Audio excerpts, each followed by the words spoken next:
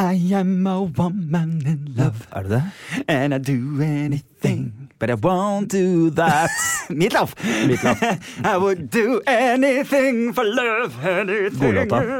Må ikke sette meg i gang på den. Den er jo helt voldsom. Ja, den er voldsom. Veldig, det har alltid irritert meg, for han synger I would do anything for love, but I won't do that. Ja. What is that? Jeg har ikke hørt teksten ordentlig. Jeg hørte at det var en sånn Instagram som kom inn hvor det sto I think the best safe word, altså safe word er jo det ordet man sier mens man har drøy sex. Hvis det blir for mye, så skal man ha et safe word man kan si, så stopper den drøy sexen. Og da sa det the best one must be Meatloaf. Because he would do anything for love, but he won't do that. Det synes jeg var morsomt. Jeg lo av det. Hva ville ditt safe word være? Nei, hva skal jeg si? Balalaika? Nei, jeg vet ikke. Hvilken ting er det som er greit å skrike i smerte, på en måte? Mamma! Kanskje det er det letteste. Hva i svarte helvete? Det blir for langt. Det gjør det. Det må ha ett ord. Det må være ett ord. Stopp. Er jo kanskje det fineste. Ja, men vet du hva, det er jo det som er liksom gøy med, for det er jo det som skal være liksom det gøye med sånn type drøysex, er at man skal kunne si stopp uten at det betyr stopp. Så derfor skal safe wordet være du vet sykt mye om disse tingene. Noe annet. Hver gang jeg drar deg inn på disse tingene, så bare nei, Tore, nå skal du høre her. Det vi pleier, det er ikke venner de pleier å gjøre. Du vet når du kommer til der du brekker deg, når du deepthroater. Nei, det vet jeg ikke, men vi har snakket om det. Den følelsen.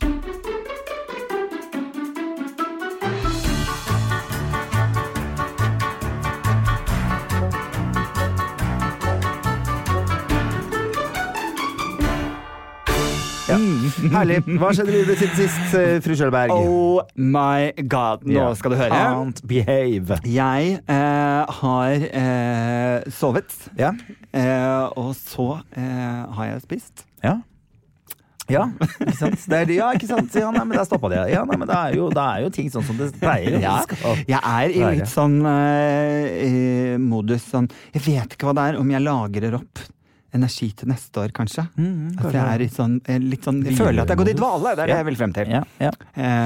Kanskje.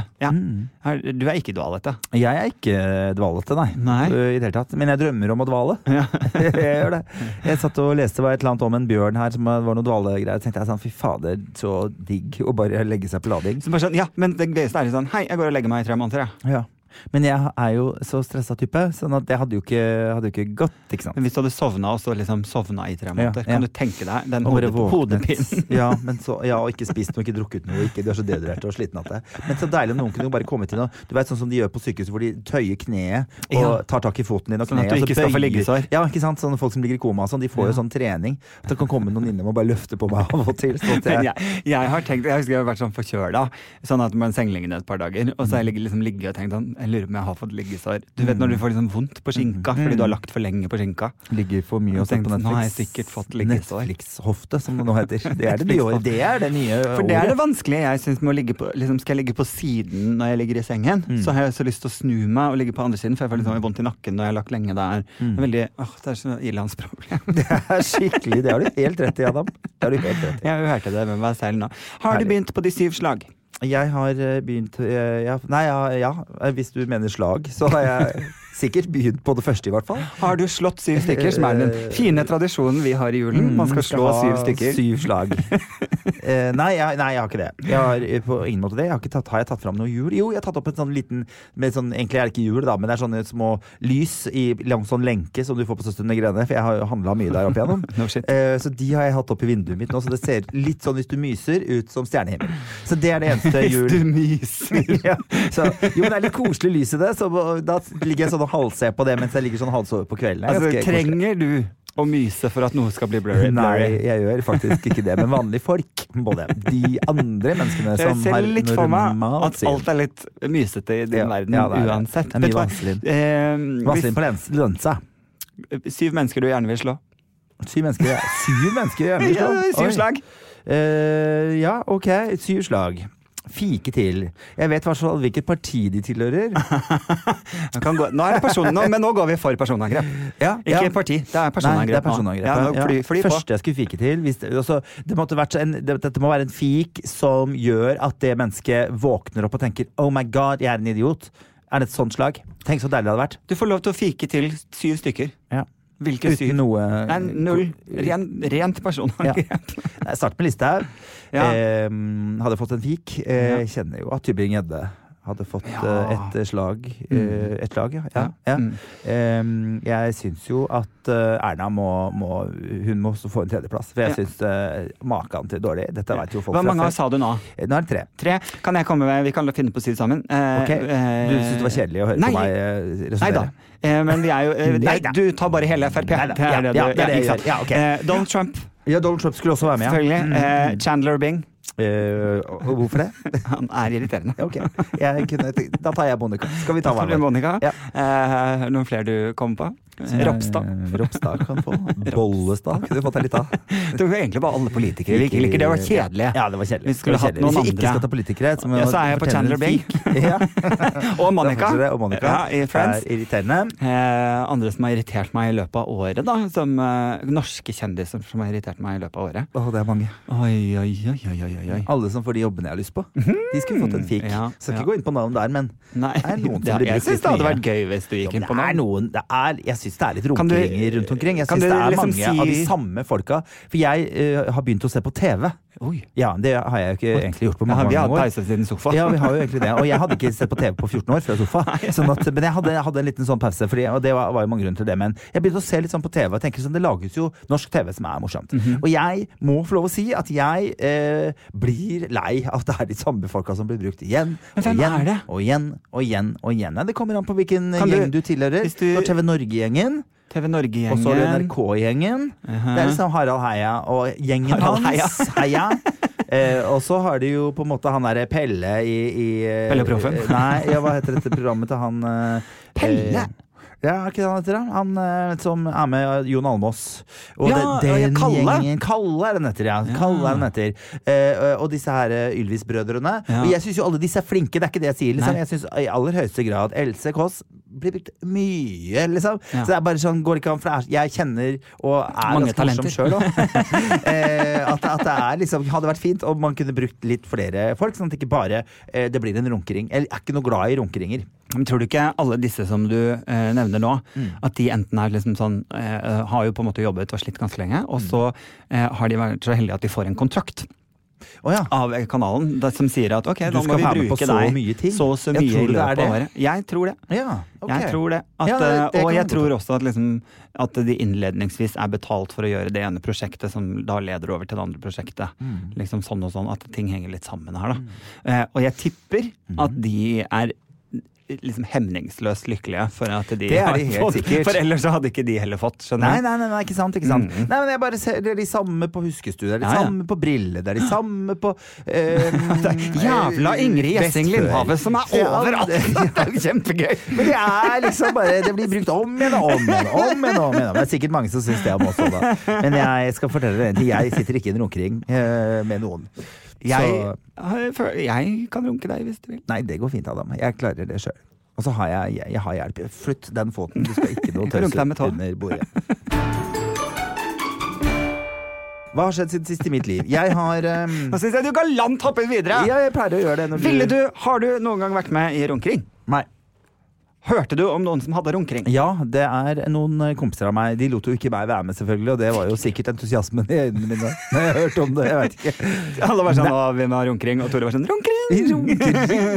Nei, jeg fikk aldri være på det, men jeg hørte alltid om det i ettertid. Men tror du virkelig de gjorde det? Ja. Det gjorde de. De satt og så på porno sammen og onanerte. Det vet jeg jo. Hvorfor fikk ikke jeg faen? Nei, det var ingen av de jeg egentlig ville være med. Jeg hadde tatt hva som helst på den tida der. Ja. Jeg hadde ikke vært veldig kritisk. Den tida der, Adam. Synes jeg du skryter på deg. Jeg har blitt voksen. Tore, se meg rett i øya. Ja. Alvorlig. Din bestevenn synes de er horete. Ja. Jeg gjør jo det. Hva vet du? Nei, jeg vet ikke. Hva vet du om det? Nei, 15 års erfaring. Ja, 15 års erfaring, 16 års erfaring som bestevenn. For du sier ikke så mye om det. Stillest overflate, eller stillest av mest grumsete bunn. Er det noe som heter? Kaller du meg Messi Bottom? Ja, det er jeg faktisk. Power bottom. Grumsete bunn. Jeg tror egentlig, jeg har det mer i kjeften. Jeg så blikket ditt. Ja. Men jeg har det med. Det flere som fornøyd med det. Det finnes ikke noe bedre enn å putte en mannetiss inn i munnen av og til. Når det jul, så må det være lov. Skal vi bli en sånn podd? Nei, jeg bare sa det nå. Ja. Men jeg vil se, jeg har det mer i kjeften. Jeg tror jeg synes det er gøyere å på en måte snakke promiskuøst enn at jeg er det. For jeg er egentlig ikke så promiskuøs. Men jeg synes det er gøy å på en måte snakke om, og jeg er veldig lite for shaming av de som eventuelt er det, og hvis jeg har en periode der jeg har lyst til å være det, så har jeg all rett til å være det. Og så liksom prøve å være litt sånn, ja, altså vi skal jo ikke gå inn på den diskusjonen igjen, men jeg synes jo det er interessant med å liksom, altså, det å være sexpositiv, altså være positiv til at, oi, det var rart, gjør du det? Det har jeg aldri gjort, men fortell meg om det. Altså, liksom, det får være greit. Samtidig som det er jo ting der ute jeg tenker, holy shit, liksom. Dette ville jeg aldri gjort. Vi har vært inne på hverdagspenis. Jeg forstår meg ikke på homser som alt skal være så svært. Må det være så svært? Nei, ja, fordi at jeg vil jo ikke ha det vondt. Nei, men jeg vet ikke, når du først har begynt der, så er det vel skikkelig vanskelig å gå tilbake, da. Ja, ikke sant, for jeg har sånn hull i øret, som har sånn utvidet. Det går ikke helt igjen. Nei da, det går jo ikke helt igjen når det først har blitt via ut, liksom, øredobben. Så kan ha noe med det å gjøre, det vet jeg ikke. Nei, jeg mener jo når folk gjør veldig sånn, ja, kanskje litt ting jeg kanskje synes er litt drøyt, så går jeg rett inn og så tenker jeg, da synes jeg det er interessant å finne bakgrunnen for ting. Det er egentlig det mer det handler om. At jeg synes det er mer, jeg synes det er finere å kjempe for ting jeg har mye informasjon om, at jeg vet at det ikke er skadelig, at det kommer av skadelig oppvekst, eller at det kommer av problemer med å stole på relasjoner, for eksempel, da. Så det er derfor jeg er kritisk til Apokalypse, Tore. Eukalyptus, ja, som det heter. Eukalyptus nå! Film med Tore. Så jeg synes jo på en måte at jeg vil gjerne være med å kjempe for at alle skal ha det fint, men hvis jeg ser, eller at her vet vi veldig lite om hvorfor noen mennesker tyr til dette, og de tingene man vet ofte tegner på for eksempel vantlig barndom. Da synes jeg det er viktig å finne ut av det, sånn at folk kan ha en fin barndom. Det er egentlig det hele greia handler på for meg. Jeg synes det er vanskelig å være med å kjempe en kamp for noe vi ikke vet egentlig så innmari mye om. Så det er egentlig mer det handler om. Det er ikke noe annet. Jeg synes jo at mennesker får gjøre som de vil, så lenge det er to mennesker som har lyst til det, så får de gjøre akkurat sånn som de vil. Absolutt. Men det er klart at hvis det kommer av at veldig mange mennesker vokser opp og har det helt jævlig, da vil jeg gjøre noe med at mennesker har det jævlig. Det er det handler om. Jeg har lyst til å gå i bunnen av å finne årsak til. Ja. Jeg har også hørt at folk som har opplevd voldtekt ser gjerne på voldtektsporno. Ja, for eksempel. Og veldig mange som opplever voldtekt også får et skitten forhold til sin egen kropp, og derav bruker sin kropp for å straffe seg selv, fordi de føler seg skittende. Ja. Så dette her er det masse forskning på, som jeg tenker er mer interessant enn å kjempe at de skal få lov til å ha det sånn. Så skal vi heller kjempe for å finne ut av, er det derfor det skjer med deg? Ja, men da synes jeg vi må gi deg en mulighet til å finne tilbake igjen, til å elske din egen kropp og din egen greie. Akkurat det kan vi også ta et øyeblikk, fordi akkurat det du sier der, det har jeg på en måtte anerkjent selv at jeg har, etter min egen opplevelse, behandlet min kropp like dårlig som den personen som behandlet min kropp dårlig. Og i sekundene også man anerkjente det, så også forsvant mye av den lysten til den type promiskuøs sex. Ble litt borte. Den er ikke borte fordi at sex er gøy, og det skal den ikke være heller. Og du må gjerne være litt laus, men jeg synes ikke at laushet at de skal være destruktiv. Det er egentlig det jeg synes er skummelt, ikke sant? Hvis du gjør det for destruktive grunner. Og jeg får veldig kjeft når jeg snakker om disse tingene her alltid, men det er ikke noe annet enn det jeg mener. Jeg vet at vi vet mye om dette. Dette finnes det mye forskning på, og jeg synes det er rart å ikke ta med det som en del av greia å kjempe for folks psykiske helse, men bare kjempe for den seksuelle delen av det. Tenker ikke du noen ganger at nå skal jeg også legge meg litt forsiktig,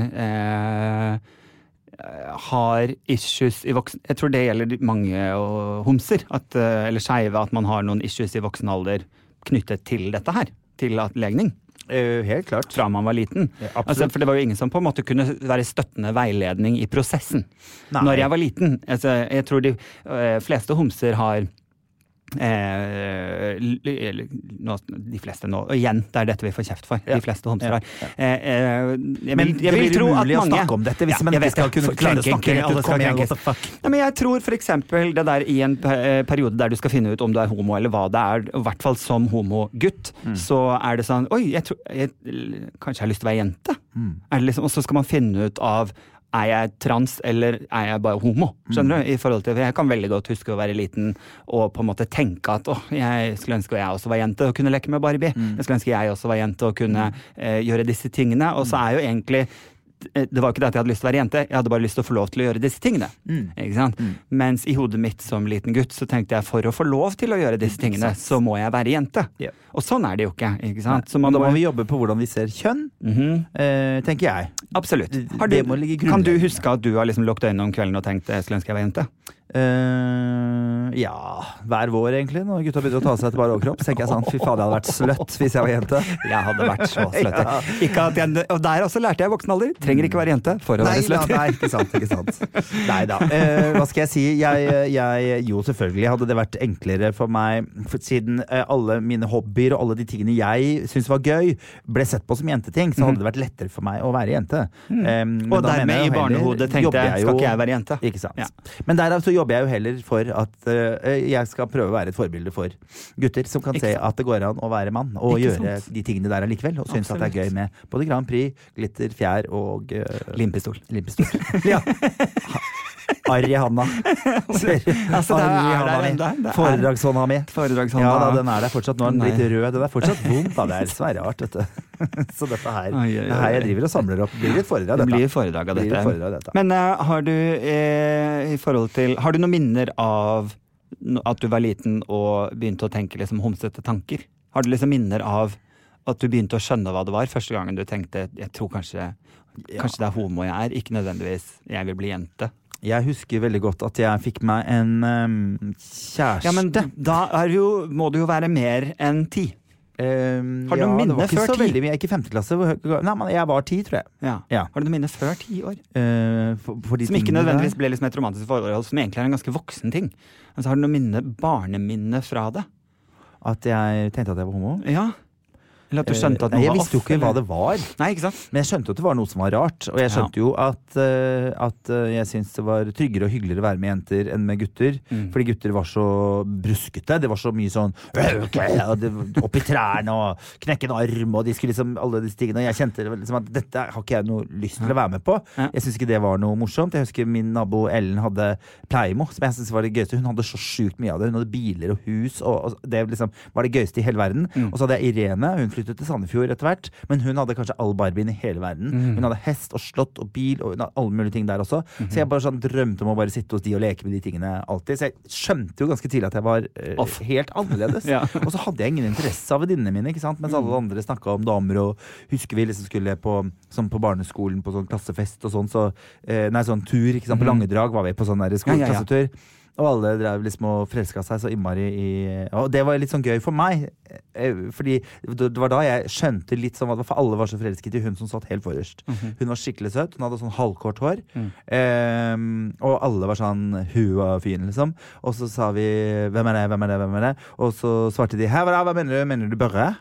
Og det husker jeg synes var så sykt gøy, fordi alle gutta i klassen var forelsket i Børre, liksom. Det var så gøy for meg, så allerede da var jeg liksom veldig sånn bevis på det at jeg synes det var litt gøy at de synes at han var, jeg trodde det var en jente da, for han hadde liksom lyst halvlangt hår og var utrolig pen. Synes du det rart at, jeg tror man vet at veldig mange heterofile menn synes at transporno sexy å se på, men vil ikke face det i hverdagen. Altså at hvordan trans blir behandlet i hverdagen da, så det jo skjønner du hvor jeg vil hen? Men det nok en litt sånn skamfølelse, og det handler jo også om alle disse homofobe folka som hele tiden har vært sånn æsj hver gang det en homotanke som kommer, og så blir de fulle nok, så prøver de seg. Og så det noe med at de framskriver noe de synes ekkelt med seg selv, og der igjen så handler det jo om å snakke mer om å få gjort noe med hvordan man ser på sex, og hvordan man ser på kropp, og hvordan man ser på lyst, ikke sant? At det skal være fint og vakkert og bra for mennesker, at det ikke skal liksom dynges ned. Så jeg tror det handler mer om det at en del, kanskje spesielt menn, de reagerer fysisk og redd for de lystene de har mot transporno, for eksempel, da, hvor det pupper og penis. Men det ser de jo på i det skjulte. Ja, de gjør det, ikke sant? Og derfor så prøver de å skjule det, og jeg er i hvert fall ikke det hvis de hører at jeg snakker masse negativt om det, ikke sant? At det en sånn greie. Men det det jeg alltid har sagt, alle har lyst på pikk, det bare snakk om innpakninga.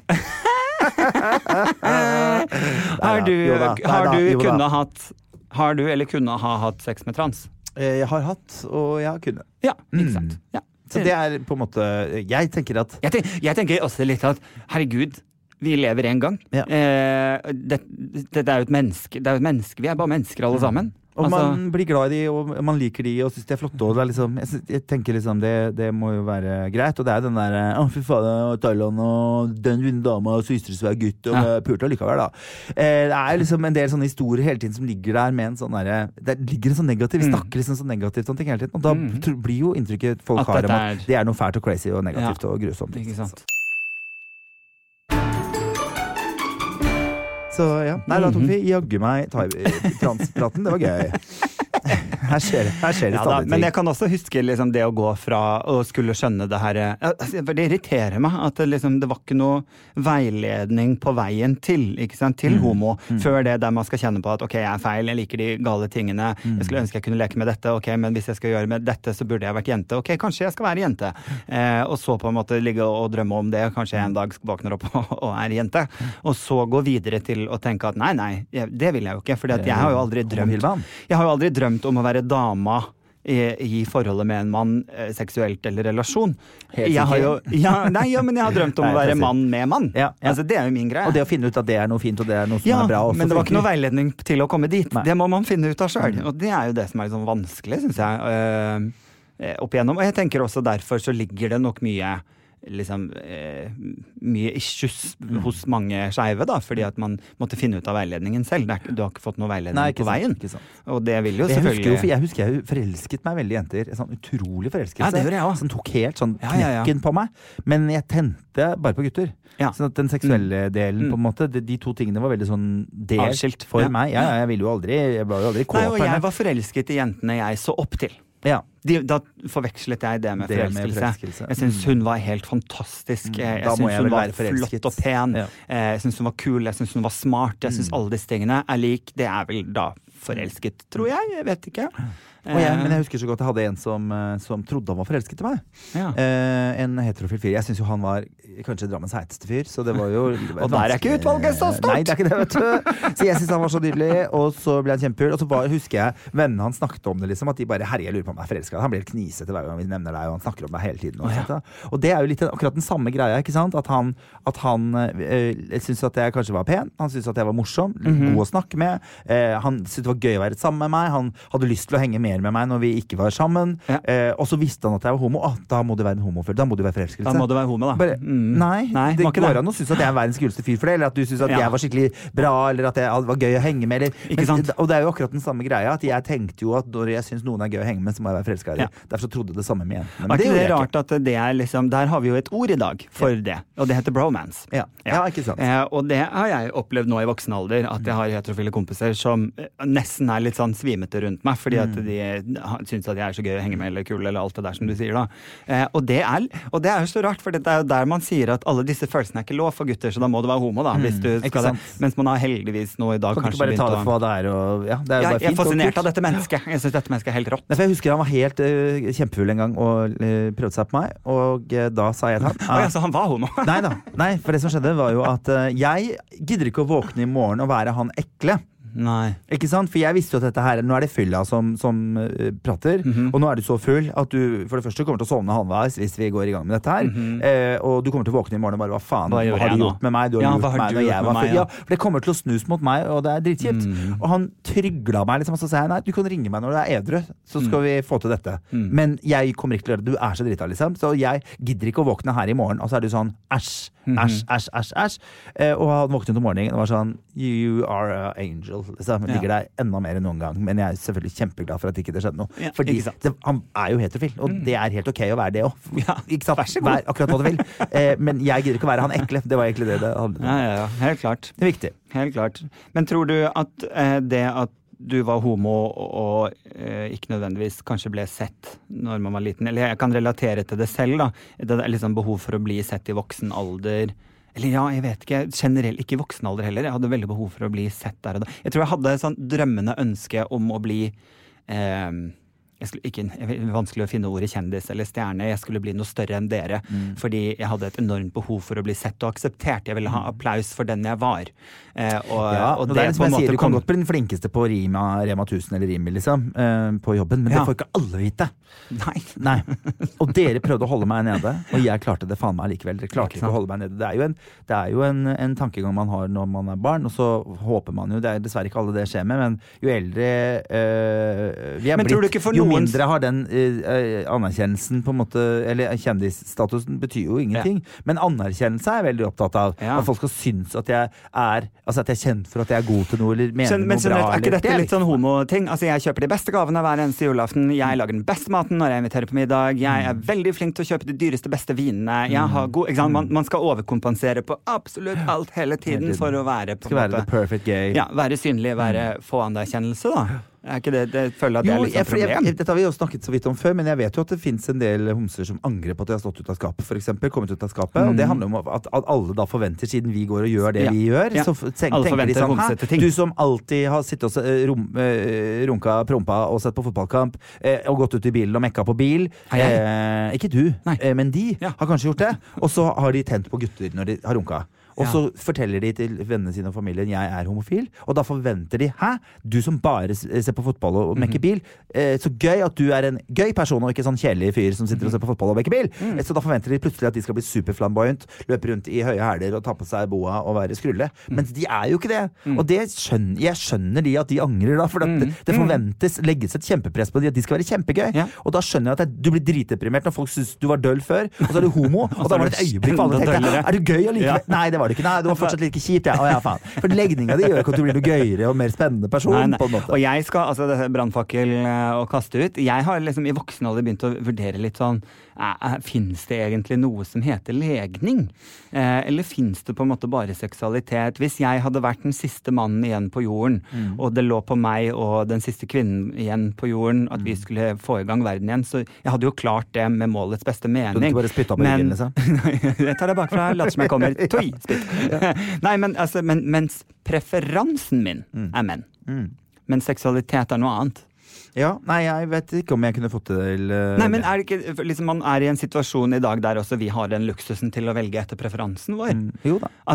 Jo da, absolutt. Til syvende og sist, hvis du ikke du, for du er så jævlig Ken og Barbie-tiss, du er ikke noe seksuell, men hvem som helst andre som har et normalt sexliv, hvis man får et bind foran øynene, og noen berører deg sensuelt på sensuelle deler av kroppen, og du ikke vet om det er en mann eller dame, så er sex fortsatt sex. Altså, du vil fortsatt bli tent, for eksempel. Okay. Helt til du tar av bindet foran øynene og ser at dette var en kvinne eller mann, så plutselig handler det om preferanse. At til syvende og sist så er det preferanse og ikke nødvendigvis seksualitet og legning. At legning er egentlig ingenting. Og der liksom må man sette alt i bås. Du er bifil, ikke sant? Du er homo, du er lesbisk, eller hun var lesbisk en periode, og så ble hun heterofil. Kanskje til syvende og kanskje det egentlig ikke er noe som heter legning. Kanskje det heter preferanse. Kanskje det heter. Og kanskje preferanse kan forandre seg i løpet av livet. Og er helt ok. Ja, og det tror jeg sekundære, fordi man forelsker seg i det man forelsker seg i. Og det er helt ok. Ikke sant? Ja. Er det litt sånn? Ja. Men jeg er enig i det, og jeg tenker jo at for jeg var jo i Nepal, og der hadde de en sånn for jeg sjekket litt om, som heter The Blue Diamond Society. Horehus? Nei, som er et homo-forkjemper.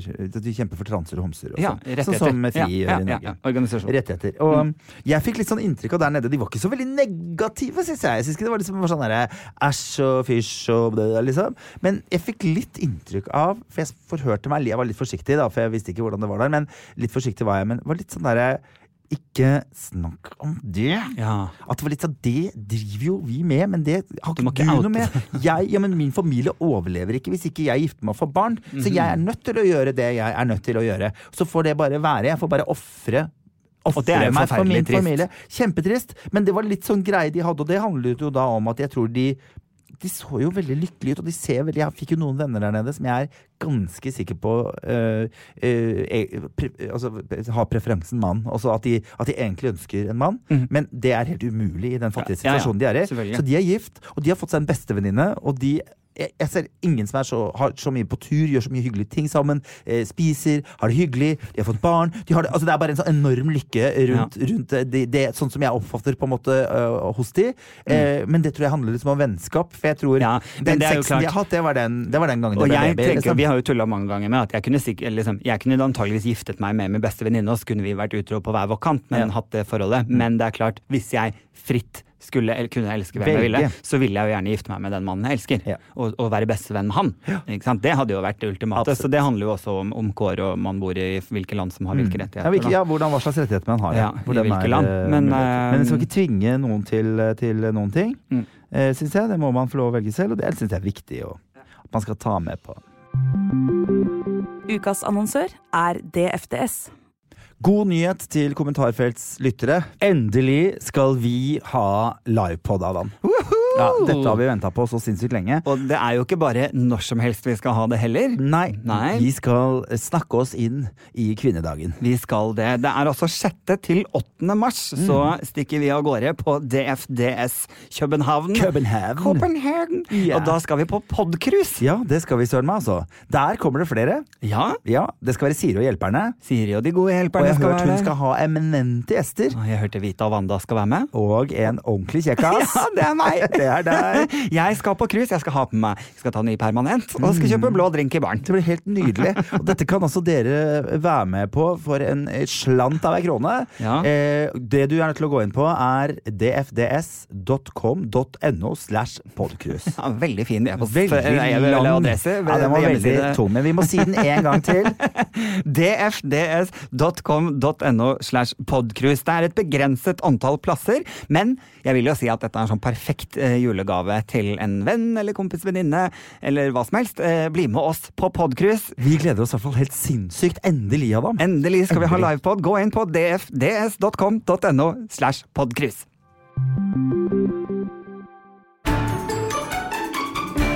Jeg har litt lyst til også, siden vi har liksom vært inne på litt sånn barndom og de første tankene rundt her, og hvor livet leder hen. Første kjærlighet. Nei da.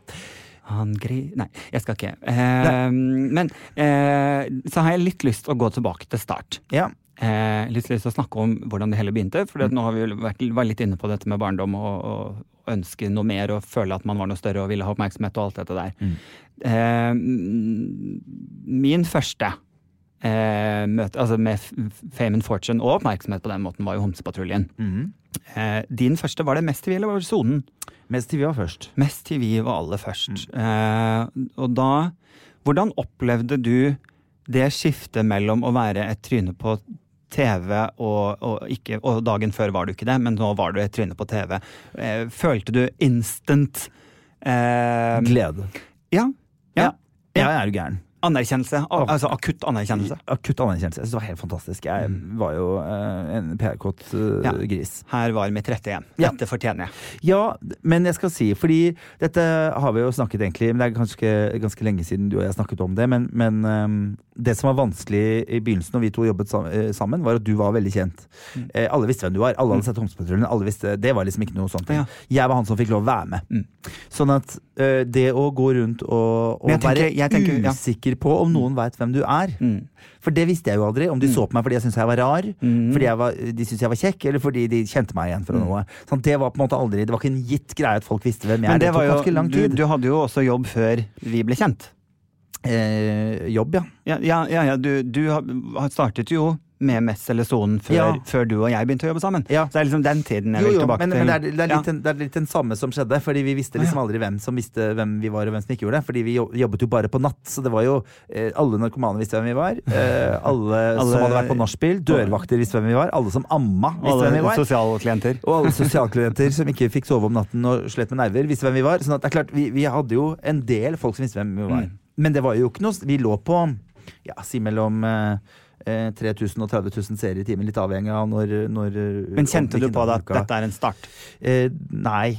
Trodde du at det her det gjorde jeg vel kanskje. At jeg håpet at dette var en start. Men jeg har angret på det i mange, mange år at jeg gjorde det. Det tok meg lang tid før jeg klarte å bli stolt av den tiden av livet mitt. Liksom. For TV-bransjen ville jo ikke ta i oss. Ikke sant? Det var jo alle som hadde jobbet i det greiene der, var jo bare søppel og søl. Og alle hatet det programmet og syntes det var så tært, men alle så på det når det var fulle og spiste kebab. Så det var jo en sånn Følte du også at de gjorde det, eller følte du at de gjorde det, eller gjorde de det? Nei, de gjorde nok litt det. Ja. Det var ganske mye drittslegging opp oss. Kanskje mest når vi gikk over og begynte å jobbe i TV 2, for da jobbet vi jo sammen med TV 2-folkene. Bare vi jobbet natt, og så jobbet litt morgen, og så var det nyheten som på en måte tok over. Så det var jo, da møtte vi jo alle disse menneskene, måtte møte God morgen Norge hver morgen, og de hatet jo trynet vårt. Og dette for de som ikke vet hva det altså Sonomest TV var rett og slett radio med bilde. Ja. Hvor folk kunne sende inn SMS. Folk kunne sende SMS, og du spilte musikk, og så snakket du imellom. Med bilde da på TV. Det var det var. Ja. Og vi hadde jo mye drapstrusler, og det var mye greier som skjedde helt i begynnelsen. Det hadde jo ikke vært noe homo på TV før i hele Europa. Det var det som som har gjort at jeg har fått en stolthet i det etter hvert. At vi gjorde noe som var viktig den gangen, og at alle de hatmeldingene vi fikk returnerte, holdt jeg på å si, og var sånn shit. For jeg snakker jo bare, ikke sant? Jeg drar til det, bare prata jeg. Og tenkte, du skal forstå hva jeg mener. Og til slutt så ble det sånn, faen, det hadde jeg ikke tenkt på, kanskje du ikke var så ferdig likevel, og du virker som en hyggelig fyr likevel. Så hvis du bare gidder å la folk prate, ikke sant, så finner man ut av at de fleste folk ganske hyggelige da. Så det som var hyggelig var at nesten alle trakk tilbake drapstrusler sine og sa, sorry, jeg tok helt feil av deg. Det var gøy å være med på. Og så ble det jo en trend hvor alle skulle ha en homovenn etterpå. Det var jo altså en gøy ting å få lov å være med på å se at hele landet forandrer seg fra å bli spyttet på gata til at plutselig så har du en del mennesker som bryr seg om deg også. Så det var jo begynnelsen av noe, men samtidig skjønte jeg jo ganske fort at her synes jo ikke folk noe kult, de som sitter i de jobbene jeg kunne tenke meg å ha, for eksempel. Ja. Så jeg følte det var begravelsen min i en periode. Ja, sant. Jeg følte det samme med Homsepatruljen i den tida der, og noe av det jeg husker aller mest var det her at man følte seg som en ting. For det en ting å skulle gå inn og gjøre liksom makeovers, det var jo det vi skulle. Og at det var gøy, og at det var programmet, men liksom tingene som skjedde utenom var jo også at man ble liksom betalt, lønnet for å gjøre jobber og gjøre makeovers utenfor TV-skjermen. På andre kjendiser, eller på private oppdrag, eller på en eller annen sjef, altså disse tingene her.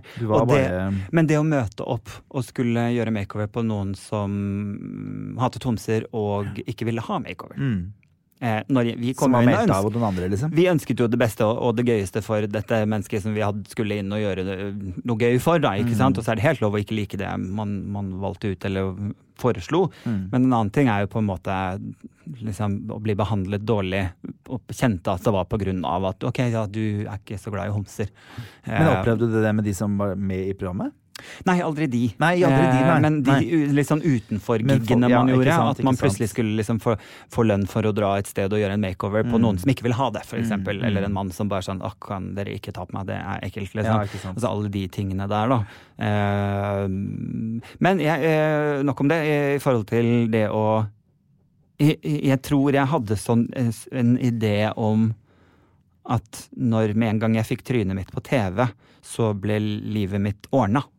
Jeg følte jo det, fordi vi var jo et TV-program på en måte. Jeg hadde jo ikke en så lang kontrakt som du hadde, på en måte, der du satt ganske lang tid gjennom flere.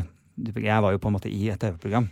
Så jeg tenkte, ok, now I'm set. Her det bare herfra og fremover, go.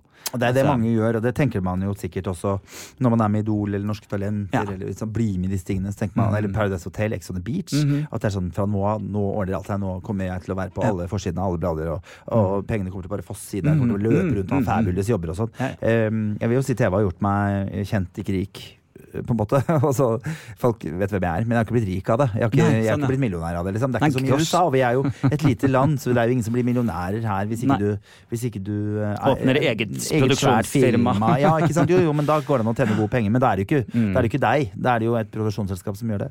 Så det klart at livet ble annerledes enn det man hadde trodd at det skulle bli, men jeg synes det var veldig deilig nå som man har på en måte blitt et TV-tryne for andre gang, at man går inn i det med en helt annen ro. Det ikke så viktig for meg lenger. Det bare sånn, men jeg helt avhengig av det. Jeg må ha mennesker på showene mine, jeg må trekke mennesker på foredragene mine, noen må kjøpe musikken min når det kommer. Altså, og det det man jobber med hele tiden. At jeg helt avhengig av disse folkene. Jeg må ha det, jeg må være hyggelig. Ellers må jeg finne på noe annet. Ellers må jeg rett og slett finne på noe annet. Jeg synes det hyggelig å møte folk, og jeg synes det trivelig. Jeg trives dritgodt i den jobben jeg gjør, og jeg elsker å møte folk, og det Hadde du noe Var jeg på Homsepatruljen, eller var jeg ferdig med Homsepatruljen når vi begynte å jobbe sammen? Patruljen? Patrulie? Homsepatrulje. Da vi begynte å jobbe sammen, da var vi ferdig. Da var jeg ferdig. Og da var du jobbet fortsatt? Ja, for det husker jeg. Jeg kan veldig godt huske at du jobbet fortsatt natt. Jeg fikk jo sparken i Mester. Hæ? Ja. Hæ? Ja, jeg fikk sparken, ja. Det gjorde jeg. Det demrer når du sier det. Jeg måtte gå på dagen. Hva skjedde? Nei, problemet var det er lenge siden, det er lov å snakke om. Det er lenge siden. Ja. Nei, også greia var at vi fikk 750 kroner natta for å jobbe. 6 timer prating, 24 timer i døgnet. Ja. Så det var bare Tjente ingen penger på det. Og så ble vi lovet masse bedre vilkår, ting skulle bli bedre, og så ble ingenting bedre. Så vi jobbet oss jo omtrent i hjel for ingenting. Og det blir man selvfølgelig kjempesliten av. Og da sa jeg at for jeg synes at sjefen var litt veik. Jeg synes han var sånn, hver gang vi spurte han, så svarte han, jo, men det skjer nå. Og så hadde han aldri baller nok til å si bare, det kommer ikke til å skje, det er ingen som satser på dere, ikke sant? Sånn at da sa jeg det til en venninne, at jeg bare, det er så vanskelig å ha en sjef som har dårlig selvtillit, at ikke han klarer å ha baller nok til å snakke frank med oss, fordi det fortjener vi når vi jobber så mye som det vi gjør. Og da hadde noen som gikk forbi og hørte det og gikk rett til sjefen og sa, du er skikkelig dårlig selvtillit, det er en dårlig person. Og da ble det en sånn, jeg kan ikke ha mennesker som jobber for meg som synes at jeg har dårlig selvtillit, Tore. Så sa jeg, nei, men da får du sparke meg. For jeg syns det. Så da må du gå. Legg fra deg kortet ditt. Oh my goodness. Men så fikk du jobb i det som het Zone. Da ble jeg headhunta til konkurranseprogrammet som gikk på en annen kanal. Så det var jo gøy for meg. Da. Ja, det var jo helt gøy. Ting har åpnet. Det finnes alltid en dør eller et vindu eller en liten luke som åpner seg når noe lukker seg. Selvfølgelig. Og bare vent litt. Det tok litt tid, altså. Det var 1,5 år. Og jeg var helt desperat. Jeg husker din kompis, jeg satt på kafé og sa, jeg trenger jobb! Og da sa han, vent litt, jeg tar en telefon. Og så fikk jeg jobb som hovmester og bartender. Ja. Og det har jobbet lenge. Ja, vi er alltid hustlers. Vi har alltid kommet oss videre. Skal ikke sitte på rumpa. Nei. Og ingen fatt for deg, så her er det bare å brette opp armene. Sånn har vi jo alltid vært, til syvende og sist. Hva var neste etter Sonen? Hva var neste program? Var det Sofa, eller hadde du noe imellom? I det jeg sluttet i Sonen, nei, jeg hadde ikke noe TV-program da. Da begynte jeg å kaste. Så da kastet jeg Farmen 2010. Ja, det er gøy. Så jeg har funnet deltakerne som var med i Farmen 2010. Eller det var 2010, så de var med i 2011. Og det er, ironically enough, den gården jeg var på. Er det sant? Ja, det er morsomt! Det er jo helt elvikt. Så det er veldig morsomt. Så jeg kastet folk som skulle inn på den gården som jeg senere selv skulle på. Da var jeg med og kastet oppgrader. Jeg fikk en del castingjobber, for jeg var ganske god til det. Jeg er ganske god med folk. Ja. Så det var fint. Jeg tror jeg hadde før, altså mellom Homsepatruljen og Sofa, jeg tror det eneste jeg hadde som var så langvarig var vel Sangstjerner. Ja. Tror jeg. Ja. Og der også, da kjente vi hverandre. Så da var jo du med, husker jeg, og du lærte meg å synge.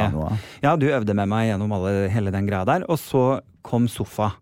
Etter mange år. Og det som var gøy med det, var at vi var litt sånn vinn eller forsvinn. Vi hadde liksom egentlig bestemt oss for å legge det litt på hylla. Alle mot Tore humorsiden har jo vært et prosjekt som har gått dundrende underskudd i året. Men vi ble tidlig enige om at vi skulle bli best. Vi skulle ikke bli rike av dette, men vi skulle bli. For hvis vi plutselig fikk muligheten, så skulle vi være dritgode. Ja. Ikke sant? Vi skulle være ready. Yes.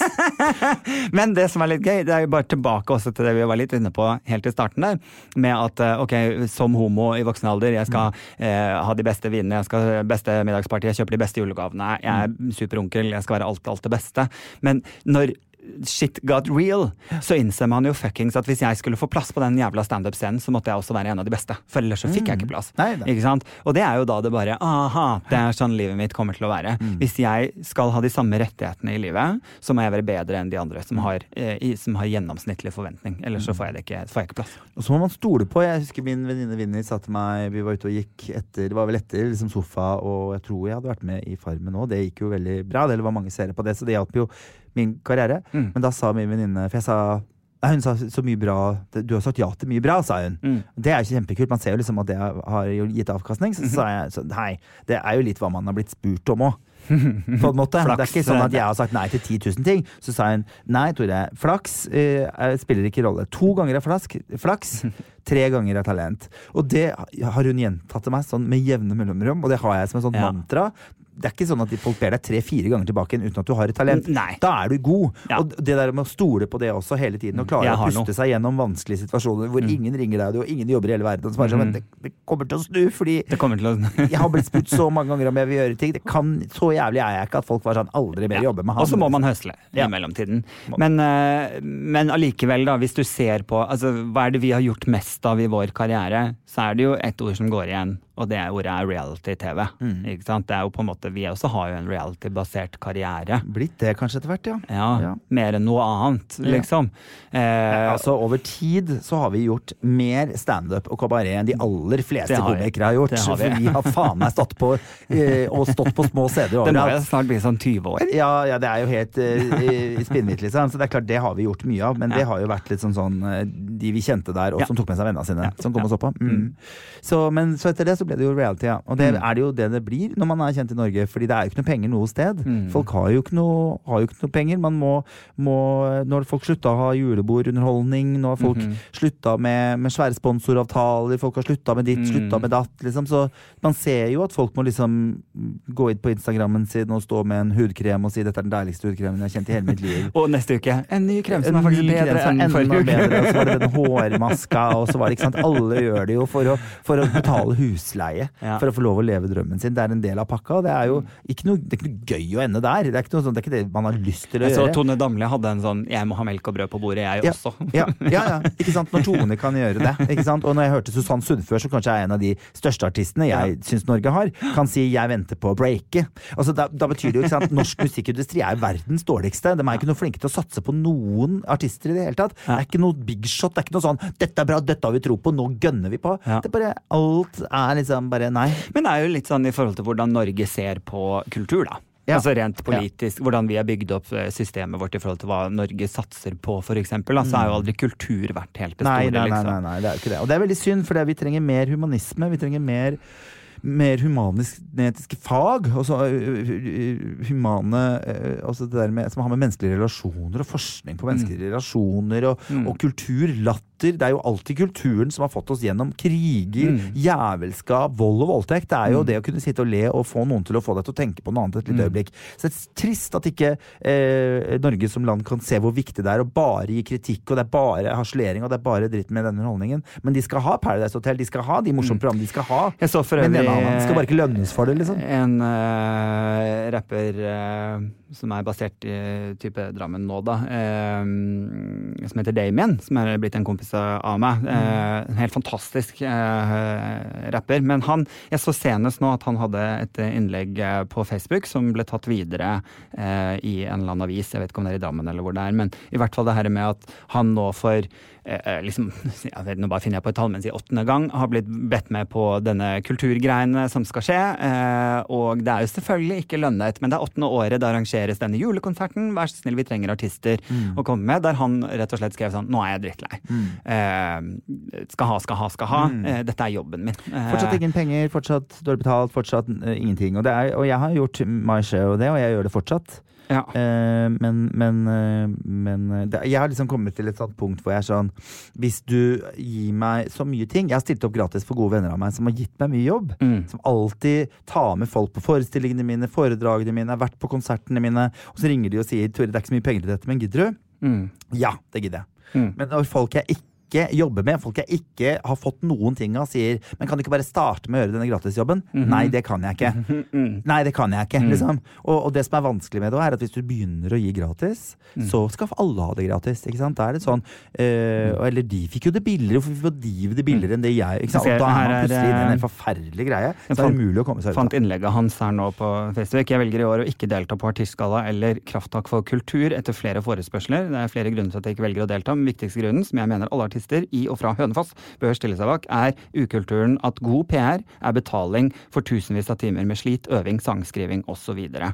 Og det var den Facebook-statusen som endte opp i Ringerikes Blad, se der da. Det ikke Drammen i det hele tatt, faktisk. Nei da, men jeg vet at han bor i Drammen. Men ja, altså det jo noe med skal ha. Og så jo på en måte dette, Tone Damli må også ha melk og brød. Må det. På bordet. Og kultur en gi og ta-situasjon. Ikke sant? Man kan ikke forvente god kultur, men det skal ikke koste noe. Man skal ikke forvente at det skjer gøye ting, men det skal bare være der, og når det passer der. Det skal ikke liksom... Når jeg vil. Nei, altså, for at ting skal være gøy, og at det skal bli morsomt, så må publikummet komme, og de må være positive til å være der. Kan du føle på noen som helst måte at det har vært en bakdel med å ha vært med på reality? Har du tatt skade av det på noen måte i ditt liv? Nei. Ingenting? Nei, det tror jeg ikke. Bare i glede og positivitet? Ja. Ja, jeg synes egentlig det. Jeg tror jeg har i mine år jeg kan si at når jeg var yngre, så tror jeg bakdelen var at jeg blandet kortene med hva er popularitet kontra hva er jeg verdt som verdi. Og at det er liksom reality-biten med å være med på noe som er pop, som blir borte, og så kommer det gjerne noe nytt, eller ny sesong med noen helt andre mennesker, og da er jeg borte. Da har man glemt. Og så er jeg glemt. Og så følte jeg at liksom, livet mitt er over, rett og slett. Og der har jo på en måte man blitt voksen og innsett at men det betyr ikke at jeg er en dårlig artist, det betyr ikke at jeg er mindre verdt, eller ikke nå lenger har noen venner, eller at jeg ikke kan vise trynet mitt i noen som helst sammenheng. Jeg er fortsatt meg, uavhengig av popularitet da. Og jeg prøver å snakke litt med Skal vi danse-deltakerne om det, at det kommer til å bli et skikkelig knekk når dere er ferdig med dette, for dette er så opphaussing, og du får så mye oppmerksomhet, og søkelyset er på deg hele tiden, og så blir det så sjukt stille etterpå, og sånn er det, og det er helt ok, og så tar det litt tid før det tar seg opp igjen. Og så er det en grunn til at du er jo, når du blir bedt om å være med på Skal vi danse, så er du allerede en profil, så du skal tilbake til deg selv som profil etter Skal vi danse. Der hvor du må jo tilbake til det som du kan og du har gjort. Rett og slett. Og så kan ting over tid utvikle seg til å bli du tok et skritt i trappa da, ikke sant? Det betyr ikke at du løp opp på toppen. Og hva er toppen? Og hva skjer da? Ikke sant? Så det er jo noe med... Vi er jo overachievers alle sammen. Vi tror hele tiden at det ikke finnes en topp. Vi skal bare opp på neste topp, og neste topp, og neste topp. Vi setter oss aldri ned og tenker sånn, Gud, her var det deilig å være. Dette var fint, nå nyter jeg dette en stund. Livet er det som skjer imellom fjelltoppene. Det er akkurat det. Det er nydelig sagt. Livet er imellom toppene. Du har hørt på Alle på Tore i kommentarfeltet, og vi har podd en gang i uka. Det kommer på fredager. Hvis du har lyst til at vi skal snakke om noe, send en melding da på Instagram. Tore Petterson eller Adam Skjelberg. Og nå er det fredag. Ja, nå er det helg. Da er det helg. Å, det er så deilig. Vet du hva? Jeg har frihelg. Har du det, eller? Det vet jeg nesten ikke hva er, men nå er jeg snart ferdig. Det blir så fint. Jeg har allerede drukket et glass vin. Ja, du har det. Og skal fortsette. Det er derfor jeg er sånn jeg er, rett og slett. Jeg har selvfølgelig drukket den beste vinen. Ja, den beste vinen. I den beste sofaen. I den fineste leiligheten. I den fineste leiligheten, ja, helt klart. Som det beste mennesket jeg er. Ok, men skal vi si takk for følget da? Du får nyte å være best. Ha en deilig helg. God helg! Plan B.